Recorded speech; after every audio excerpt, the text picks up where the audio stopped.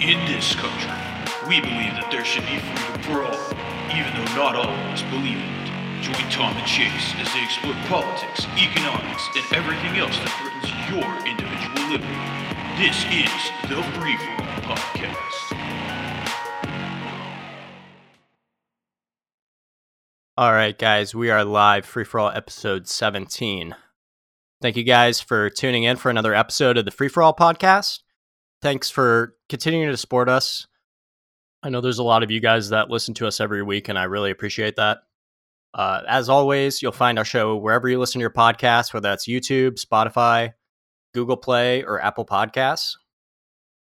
Please also remember to like and subscribe to the show, as well as follow our social media accounts. We're on Instagram at Free For All Podcasts and Twitter at FFA Podcast 1776. Yeah, thanks for tuning in, guys. So this week we wanted to share a clip with you guys from Eric July's show called For Canon's Sake. It's his podcast that he does on pretty much a weekly basis. We've spoken about Eric July as well as his show quite a bit on this show in the past, and on one of his recent episodes relating to the State of the Union address, he left a lot to be discussed and broken down in terms of how the address went and just the sheer multitude of bullshit claims that were made during the address, as well as a lot of the lies that the Biden administration and the mainstream media included are continuing to perpetuate. So we're going to go ahead and run that clip for you guys now for you guys to listen to, and then we'll get into some of the talking points after that.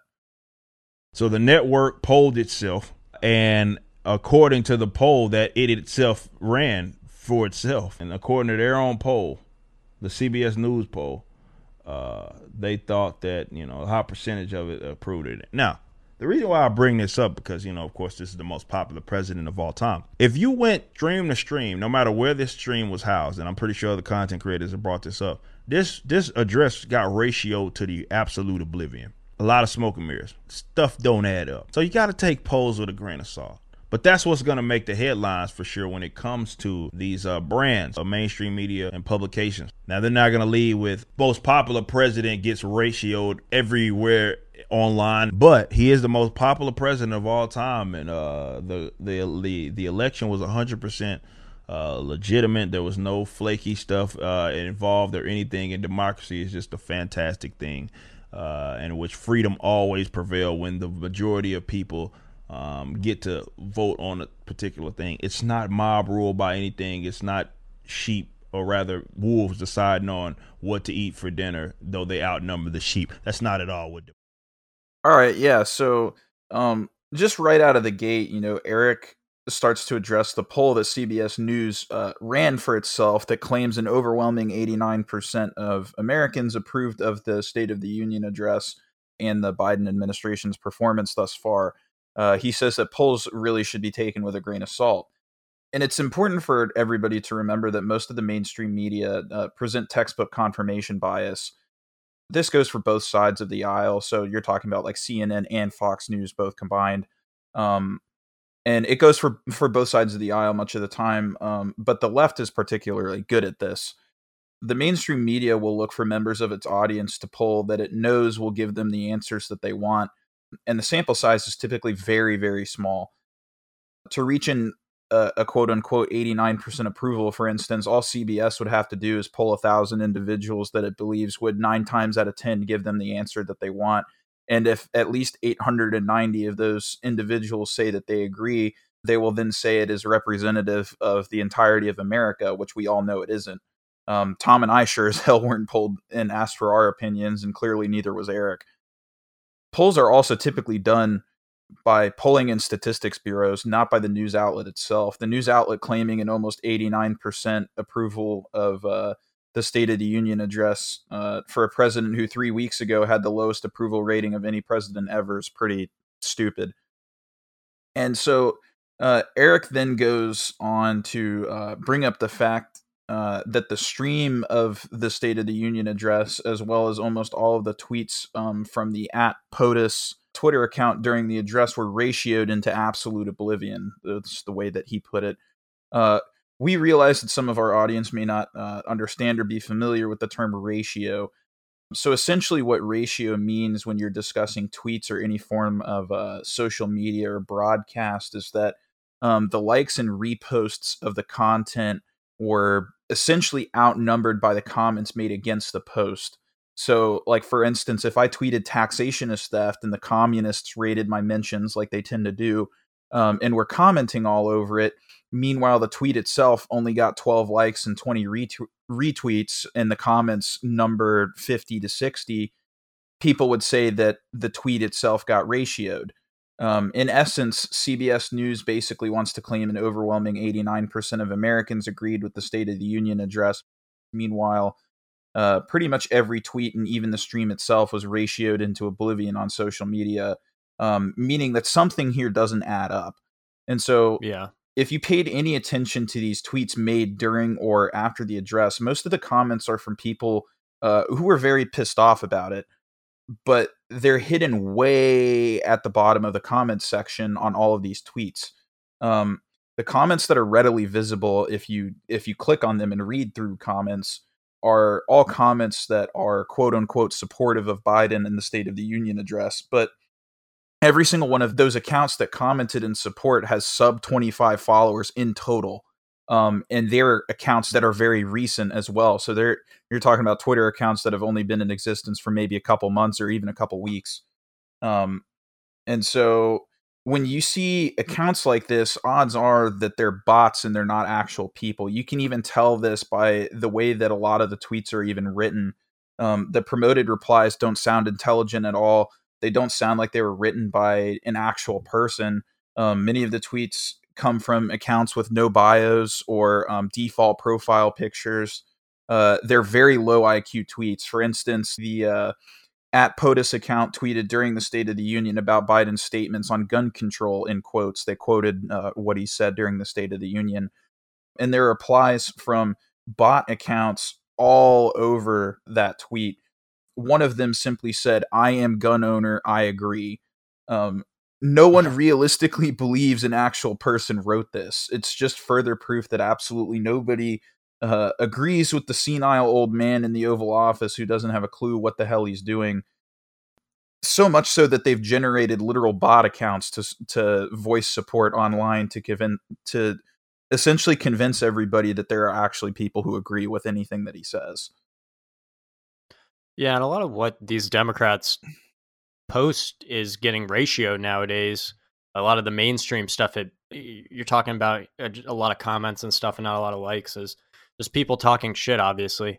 But yeah, a lot of times it is bots. So I remember when Trump was president, every post he made on Instagram before he got banned from pretty much all social media, there were just bots. And most of the time it's like fake. And I follow like famous accounts now where they post the same thing. It's just like, hey, I'm single, look at my pictures, or go to my OnlyFans or whatever. And it's all just like, there's like 300 of them posting this. So it's not real people. They all post the same stuff or like the same amount of emojis or like the same things. And it's gross. And social media, what's funny is they'll go out of their way to ban specific things, and then also they'll allow all this shit to get through. But I just wanted to talk about, so there's this guy on Instagram and TikTok, and he goes by Wurzelroot, and he posted a video talking about how there's a website that actually tracks the YouTube likes and dislike ratios. Well, not the ratios, but the numbers in real time. And I forget if it was this past address by Biden or one before that, but this website basically showed that the like to dislike ratio was extremely negative. So there were a bunch of thumbs down on it. And it went from extremely negative to extremely positive almost instantly. And it's so obvious what they're doing. And it's so sad that even within the confines of their own system, so, remember, you think about YouTube, they're posting a Fauci and CNN, the Democrats, on their homepage, trying to get people to watch all that shit. And they got to rig the game, but they're also doing it in real time now. So it's funny that they set the rules for the terms of service and what should and shouldn't be on the platform. and they put liberally slanted news on the front and Biden there too. Yet they still have to rig the game in real time to make their agenda seem better, look Biden look stronger, or whatever. And they're not even going by all the times what the terms of service are, or they're interpreting them weird. And like I said, Dorsey got grilled on that on Rogan, I believe, with Tim Pool. Yeah, so sometimes another thing that the YouTube channels will do, and it's been happening lately with these news channels, like, CNN, MSNBC, or like The Hill or Washington Post or whatever, posting stuff on their YouTube channel, they'll disable the likes and dislikes. So, obviously you can't see, ahead of time. You pretty much have to watch the whole video to see whether or not it's good. And there's no real, I don't know if the algorithm bumps up videos that have a lot of likes or whatnot, but obviously this stuff's still getting bumped to the top. And sometimes they'll even disable their comments. And almost always it's so obvious, like this is a video that's either overwhelmingly bad or it's something that's debunked. And that's why they want to disable the comments, just disable any argument against it. And it's the same argument against free speech, is they just want to get rid of all dissent. But, this is exactly what a lot of these news outlets are doing. And in the case of the Biden video, they obviously left the likes and dislikes up to look good a bit. They had to keep fixing it to maintain it, to make it look good. Yeah, and so Eric also mentions that Biden was supposedly clearly the winner of the election and that he is the most popular president in U.S. history. And again, recent polls show he has the lowest approval rating of any president in U.S. history in his first 100 days. And that seems rather odd considering he received the most votes, quote unquote, a presidential candidate has ever had in history, right? And so Eric then claims that he believes the State of the Union address was a lot of smoke and mirrors. And I want to kind of throw this back to our episode last week, in which we analyzed that video of Charlie Chester of CNN, who discusses with an undercover reporter on multiple different occasions about how CNN and big name mainstream media outlets will lie and spin stories to make it seem like they have valid points, as well as make it seem like they're correct and everybody else is wrong and you'd be a fool not to believe them. They pick and choose the information that they report on so that they can lead people to believe things that are verifiably false. And in the last section of that video, Eric also goes on to briefly discuss the election results and how laughable they were in terms of believability based on what we've seen play out so far. And it's important to remember that the disputed claims of election fraud are still being investigated in states like Arizona, where there are still vote audits being conducted. Many other states like Florida this past week are passing harsher voting laws to ensure that the election fraud on the scale that we witnessed 6 months ago can't ever happen again. And many, if not most Americans, still do not believe Biden to be a legitimate president. And there are obviously very good reasons for this based on all of the shady shit that happened during the actual election. Obviously, we had midnight ballot dumps, observers being asked to leave, things like that. Yeah. And I've heard the claims and seen videos of stuff like that happening, not only in this election, but the last one. And it's unfortunate that most of the claims didn't hold up in court. Unfortunately, it seemed like it was a lot of hearsay, and obviously our court system is pretty prone to manipulation.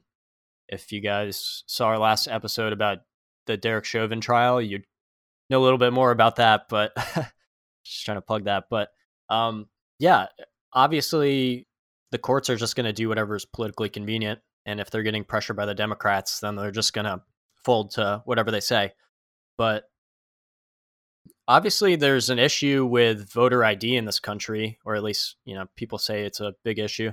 And, non-citizens being able to vote in places like California, I think is a big issue.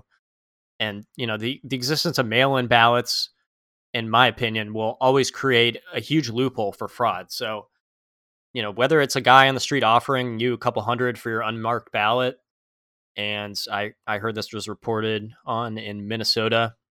Supposedly a worker for Ilhan Omar was exposed for paying somebody like $200 or something for a ballot on the street. And whether it's something like that that's really organized or whatever, it's got money behind it, or it's just somebody in your family spitefully voting for another person in your name. They see your ballot, grab it, mail it out before you can see it. Or, there's a mass scale mailing of absentee ballots to people who did not request them. Like in Pennsylvania, we saw that people were getting absentee ballots and they didn't even request them, which is supposedly against the law there, but I don't think anybody got in trouble for it. Yeah, and so we've obviously hammered on this point before, but we're going to take the opportunity to do so again in this episode. Democracy is not something to be celebrated or put on a pedestal like many people want to do. Democracy is two wolves and a sheep, like Eric said, deciding on what is for dinner. It has no place in modern politics, and especially when the current political climate is so polarized that people on the opposite side of the aisle want everybody who doesn't agree with them censored, dead, or imprisoned for thinking differently.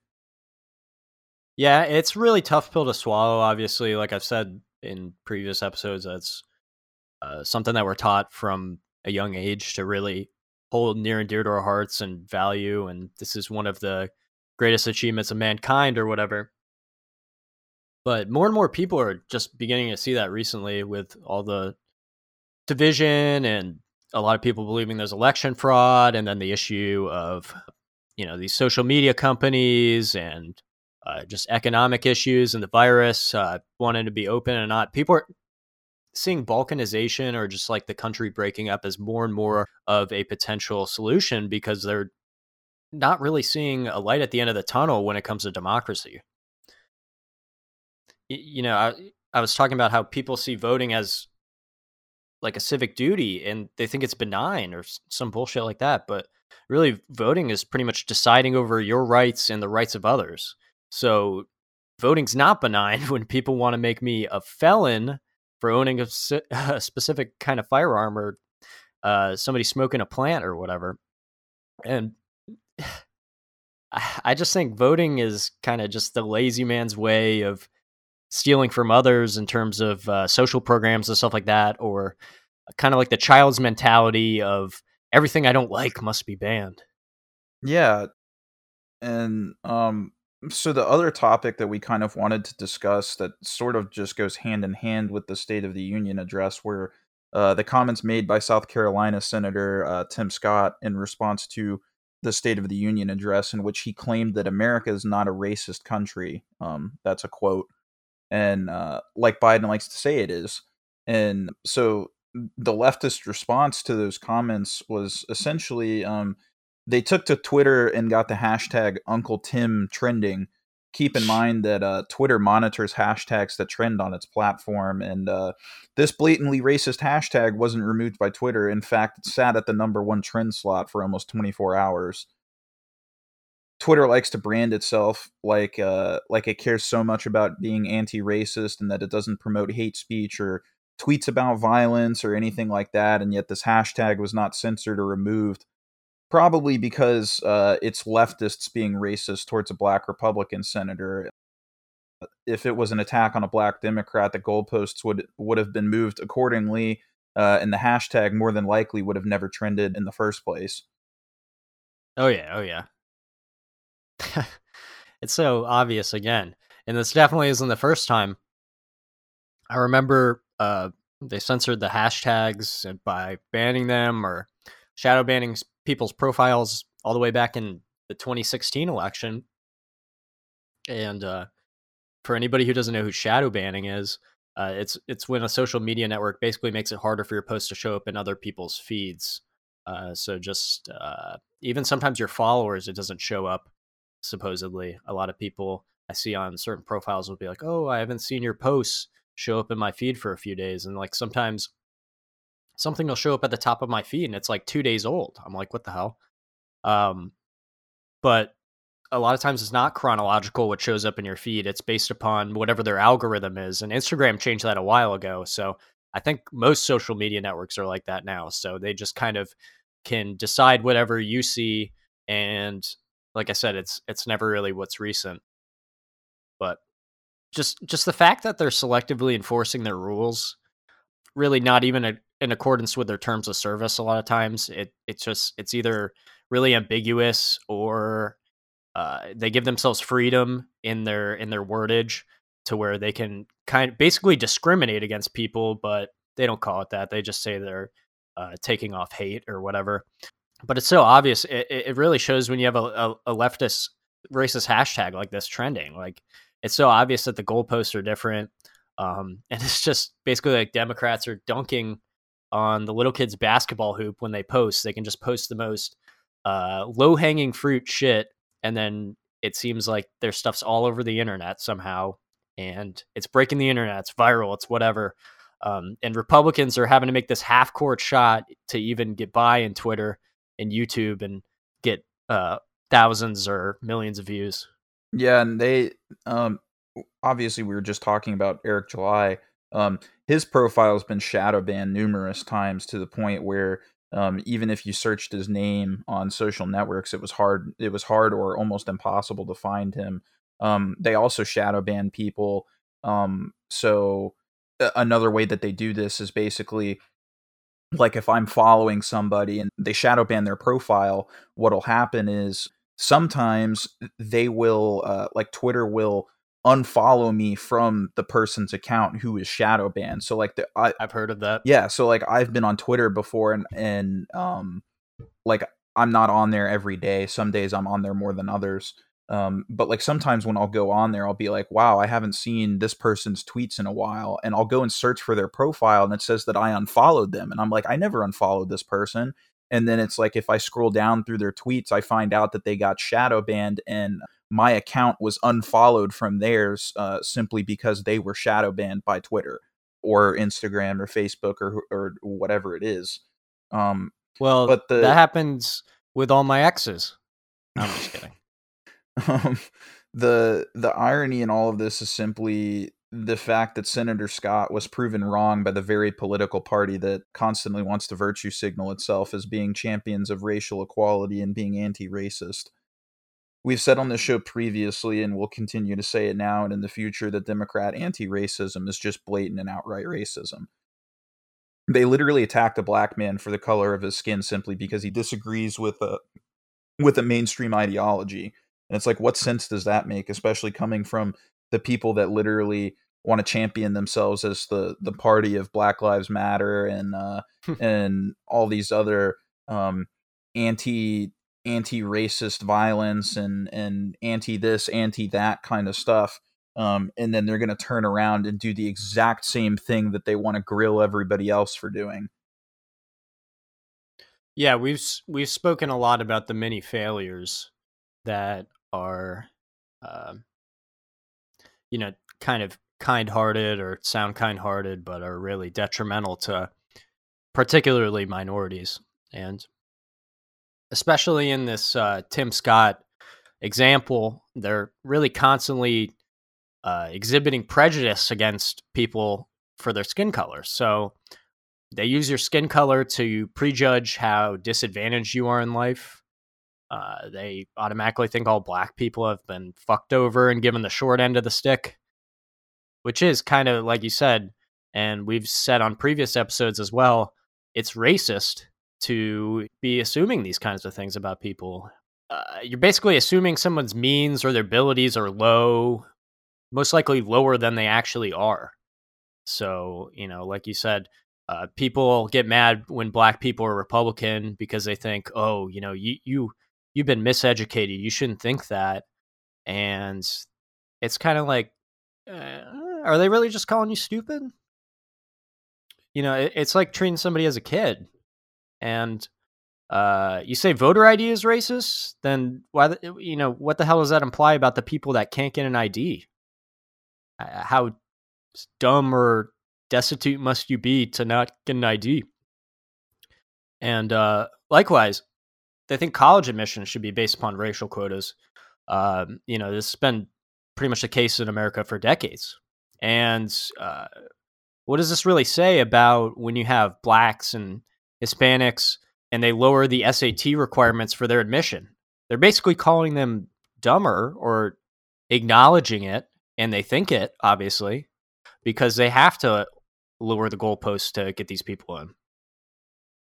And, if this was a world absent of government or institutional quotas like this, colleges really wouldn't care what race you are. They just want to care. They would just really care if you could pay for school and if you're likely to graduate and uphold their reputation as educators. If you're going to go out and use your degree to do great things or whatever. And even now, colleges really don't even care whether you can afford tuition because the government basically bails out everyone who defaults on student loans. And schools love it because they can jack up their rates, their tuition rather. And banks love it because the government's basically guaranteeing them risk-free money at the cost of all Americans because we, the taxpayers, have to pay it at the end of the day. The liberal mentality is obviously to make college free and to get all Americans through that system, which, as we've spoken about, isn't really always a system that gives you good education, especially now. But we're already seeing the subsidized tuition be a failure. I mean, look, like student debt is skyrocketing. It's increasing at an exponential rate. So I don't think that anything's being done to really solve it in the current circumstance, and it's actually getting much, much worse. So these quota systems also must not be doing well because of all this income inequality that people always cry about. So, they've been trying to get more minorities in these colleges for decades, like I've been saying, and it's all about this income inequality. It's all about, we don't have these jobs or whatever. Women don't have these jobs. Well, we've had Title IX, Title X, all this other shit, and you're still going to complain that it's so bad and that it's actually getting worse. So I don't understand, does it work or does it not work? We need to address that, whether the systems we already have in place, whether they work, before we go on and try to do something greater than that would definitely be a lot more detrimental or have at least a lot greater costs, like giving away free college and stuff like that. But the one thing that stands out to me about the quotas is obviously they're creating an artificial landscape to where the demographics of the people going to college are different than what they would naturally be. So obviously in economics, this is not equilibrium, and so either something's like misallocated or like costs are wrong. But in this case, like we're seeing the cost or the shortcoming or whatever of all this is that we're seeing a lot of people, especially minorities, fail out at very high rates, especially within the first 2 years. And a lot of these quotas are, you want to put more Black people in or more Hispanics or less Asians in the case of Harvard, and it's disproportionate to the amount of people of that race or of that race that would go to college, and it's actually really regressive and, like I said, racist, obviously, and it's not good. But I also see this trend when you talk about the media. So shows, commercials, pop stars, etc., they all seem to be disproportionately minority. And I mean, I get it. Minority kids need to feel like they have a chance or whatever. People need representation. We're a liberal society or whatever they want to make us. But it seems like in a majority, like straight white country, or at least currently, which the liberals want to demonize, but it is a majority straight white country, I guess for now. There are a lot of commercials with mixed race or Black couples and gay couples, and it seems like way more than the actual proportion of those people within the population. And that's fine. It's so obviously artificial and trendy, but really nobody cares except for the liberals about seeing all these people in these commercials, and it's actually somewhat disgusting. I'm not saying it's disgusting to see these people or to see have more Black people go to college. I think that's great, but when you're artificially pushing them in there and lowering the standards, you're saying you're good enough and giving them the false hope, but really a lot of them are going to go in and they're going to fail. And this is at a disproportionate amount for the race. It's ironic because liberals act like they're always the ones who love the gays or the blacks. And like I said, they're pushing them into college just to fail them out, or they're just putting them on commercials to tokenize them. And they always love these gay and black comedies, but they don't realize that all it is essentially poking fun at minorities and their mannerisms. And a lot of comedy is self-deprecating, and that's what a lot of it is. And a lot of what makes quote unquote gay, or like just like gay characters in shows or whatever funny, is very eccentric reactions to things, and they just think stuff like that's funny, and it's almost like you're tokenizing them, and it's like you're putting them in a zoo almost, or make them gladiators or whatever, and turning them into something just for entertainment. I don't know. That's just my thought. I just want to bring this rant back to an example more recent of a thing that's definitely going to be detrimental that liberals are trying to do that's supposedly going to help people. So what Biden wants to do now is he's planning on banning flavored tobacco products outright. So this is primarily aimed at targeting menthol cigarettes and I guess menthol Juul probably, but it also encompasses flavored cigars.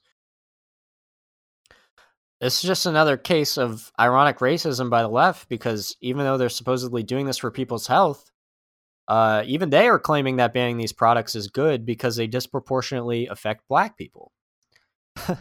So I remember Kamala saying, I don't know if it was one of the debates or something, that her and Joe wanted to decriminalize marijuana federally.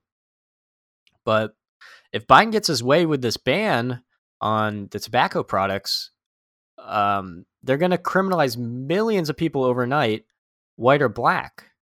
You think police brutality is bad now. Imagine when they ban smoking menthol cigarettes and you get pulled over and capped for smoking a menthol. Or people using a lot of these flavored tobacco wraps for smoking weed.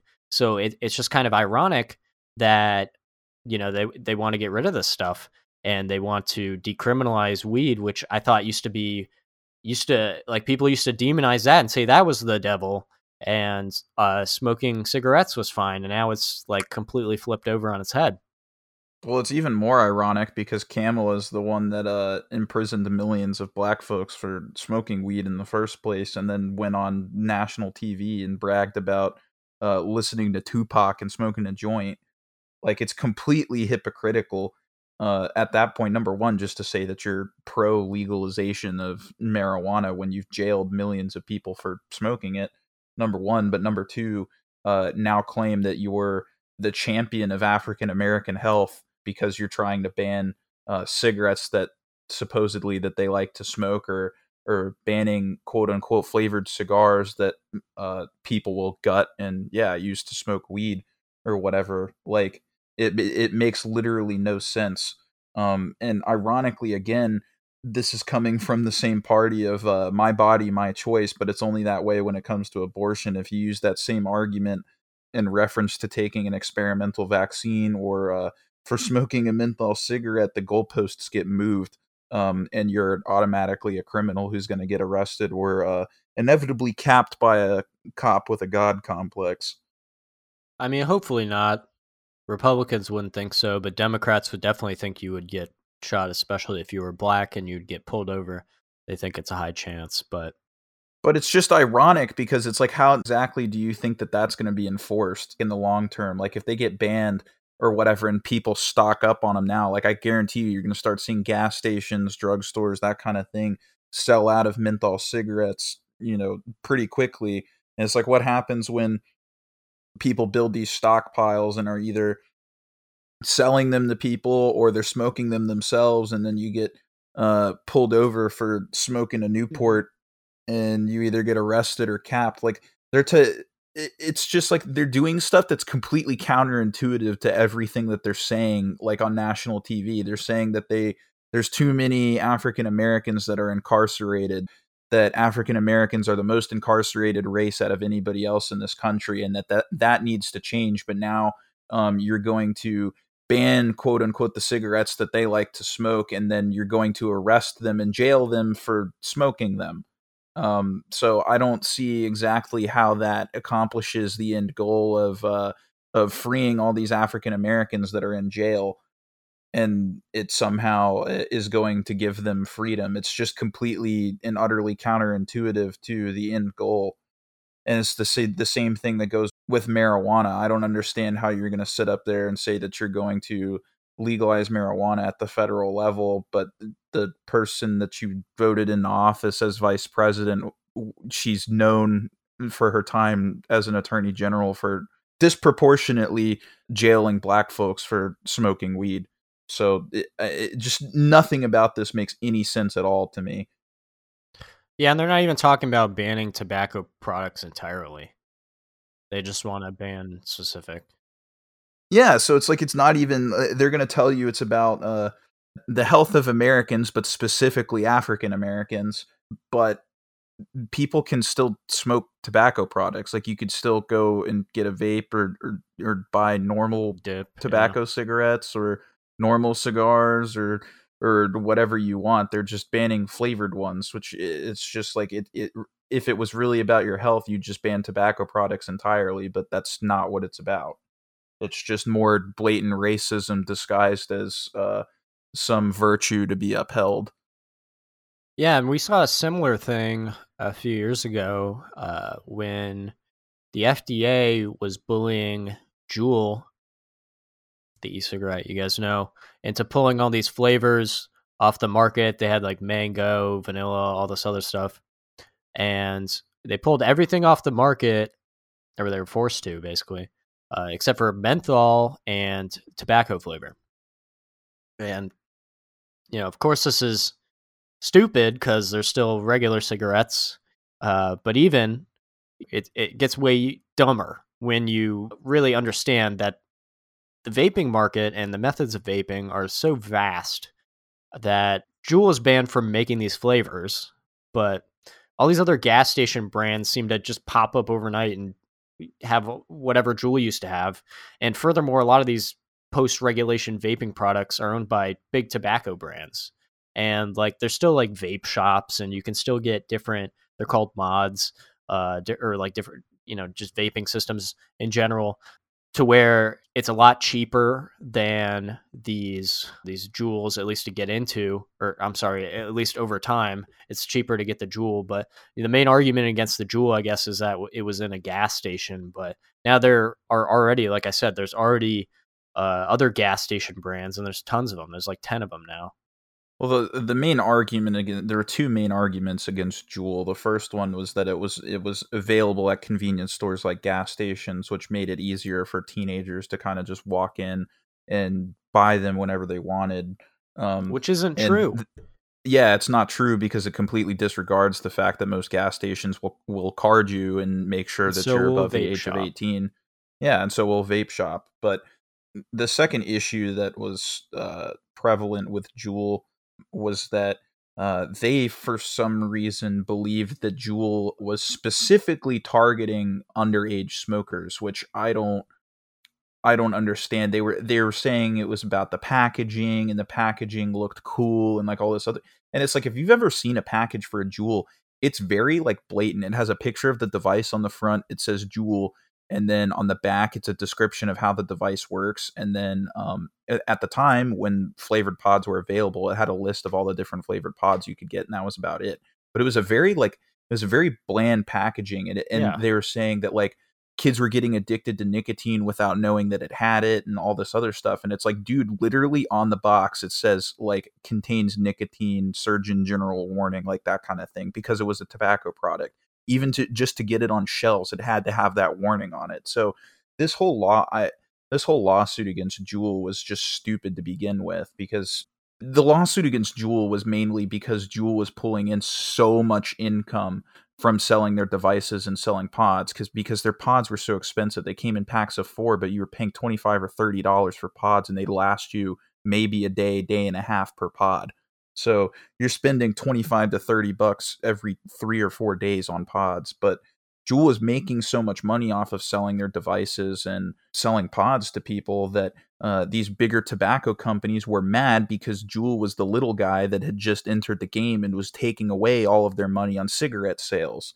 And so many people believe that that lawsuit against Juul that got their flavored pods and stuff removed was a lawsuit that was devised by bigger tobacco companies to push them out of the market space, because obviously cigarette brands like Newport and Marlboro and brands like that, they just have normal tobacco cigarettes or menthol cigarettes or whatever, and didn't have any of these fancy flavors that attracted other individuals. And so they were mad about that, and they were mad because somebody else thought of it before they did.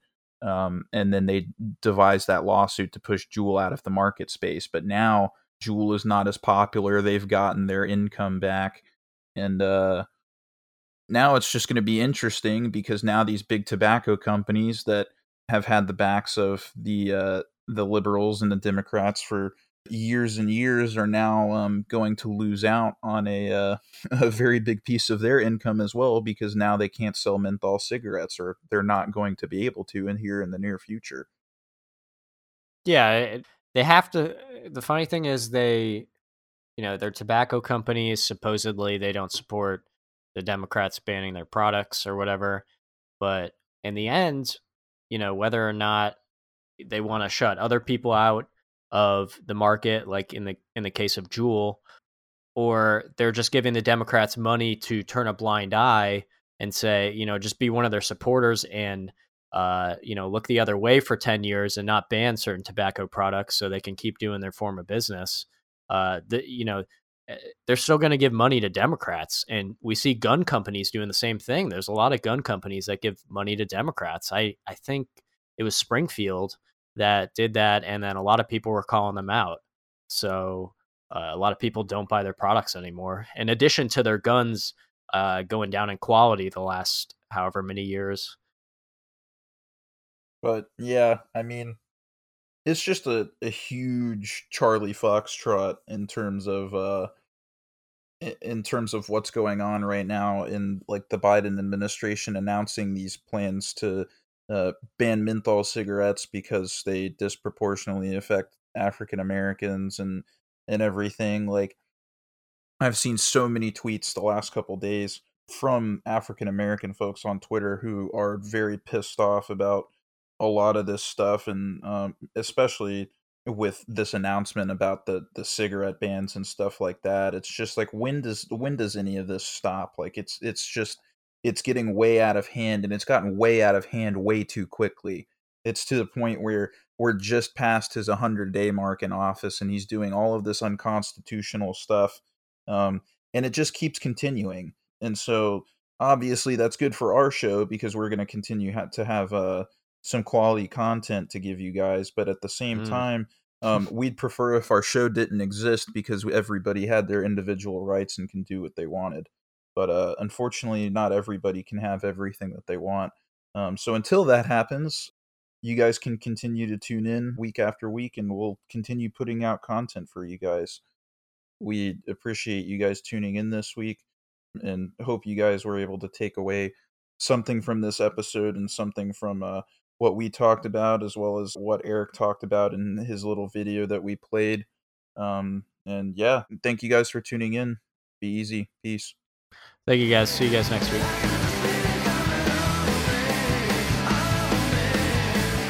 Thanks for listening. We hope you enjoyed this episode of the Free For All podcast. You can find us wherever you listen to your podcasts. Make sure to follow and subscribe to the show, and connect with us on Instagram to keep up to date with all the latest content. Peace.